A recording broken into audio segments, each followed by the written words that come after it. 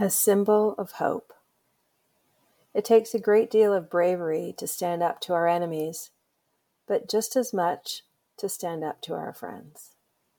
J.K. Rowling.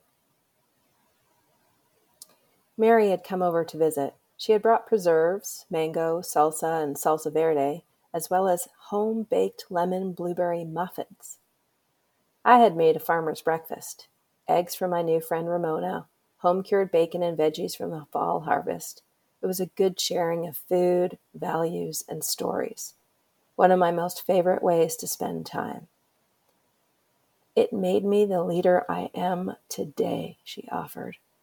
Her first real job, the one after you graduated and got your first opportunity to take on responsibilities and apply what you've learned. Mary was responsible for a large workforce in a complex environment in the healthcare space. Many complexities to deal with. Being the naturally courageous and mission-driven person that she is, Mary took on several important portfolios. Despite the size and complexity and age of the institution, they still did not have employment contracts. They had a one-page welcome letter. Mary took that on first. Then there was fair pay for time worked, with a workforce made up of at least 7 different categories from full-time to contract and everything in between. She took these on with grace and grit, determined to get it right and deliver value for the hospital and its frontline workers. It's a hard job in any environment, but even more so when lives are actually on the line.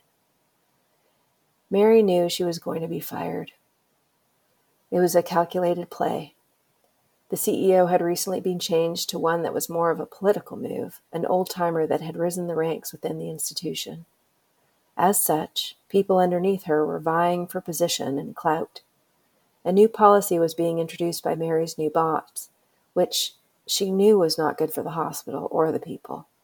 This was a defining moment, and the one that ultimately got her fired. Cornered one day in the hallway by the new CEO, Mary was asked her thoughts about the policy and its impacts. She offered, in a fair and balanced way, the concerns she had. Not throwing anyone under the bus, she used her words carefully. It was not long after this conversation she was walked out of the building.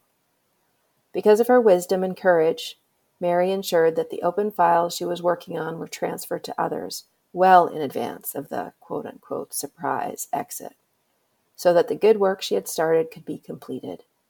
Even how Mary handled her departure demonstrated her commitment to the organization and the courage to do what was right. I resonated very much with this story, having a similar version of my own. There are people that show up in our lives and we might wonder, who are you? What are we doing together? Is this a temporary or a long-term relationship? I generally prefer long-term relationships. I like people, and the people I like, it's nice to know they will be part of my life for a long time to come. It doesn't make my time with them less valuable. Like, no worries, I'll see you again. It makes me appreciate them and their influence all the more.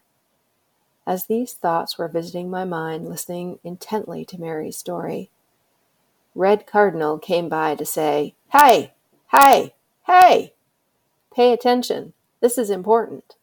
And so I did. We said hello to Red Cardinal. We appreciated his visit and the reminder. Later, I looked up what different cultures have to say about being visited upon by a red cardinal and shared it with Mary.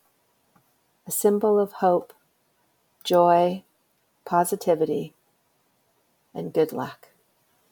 Some cultures see them as a message from heaven in positive ways, like a door between with blessings. Is this a sign or a happenstance, noise or meaning? We are the meaning makers.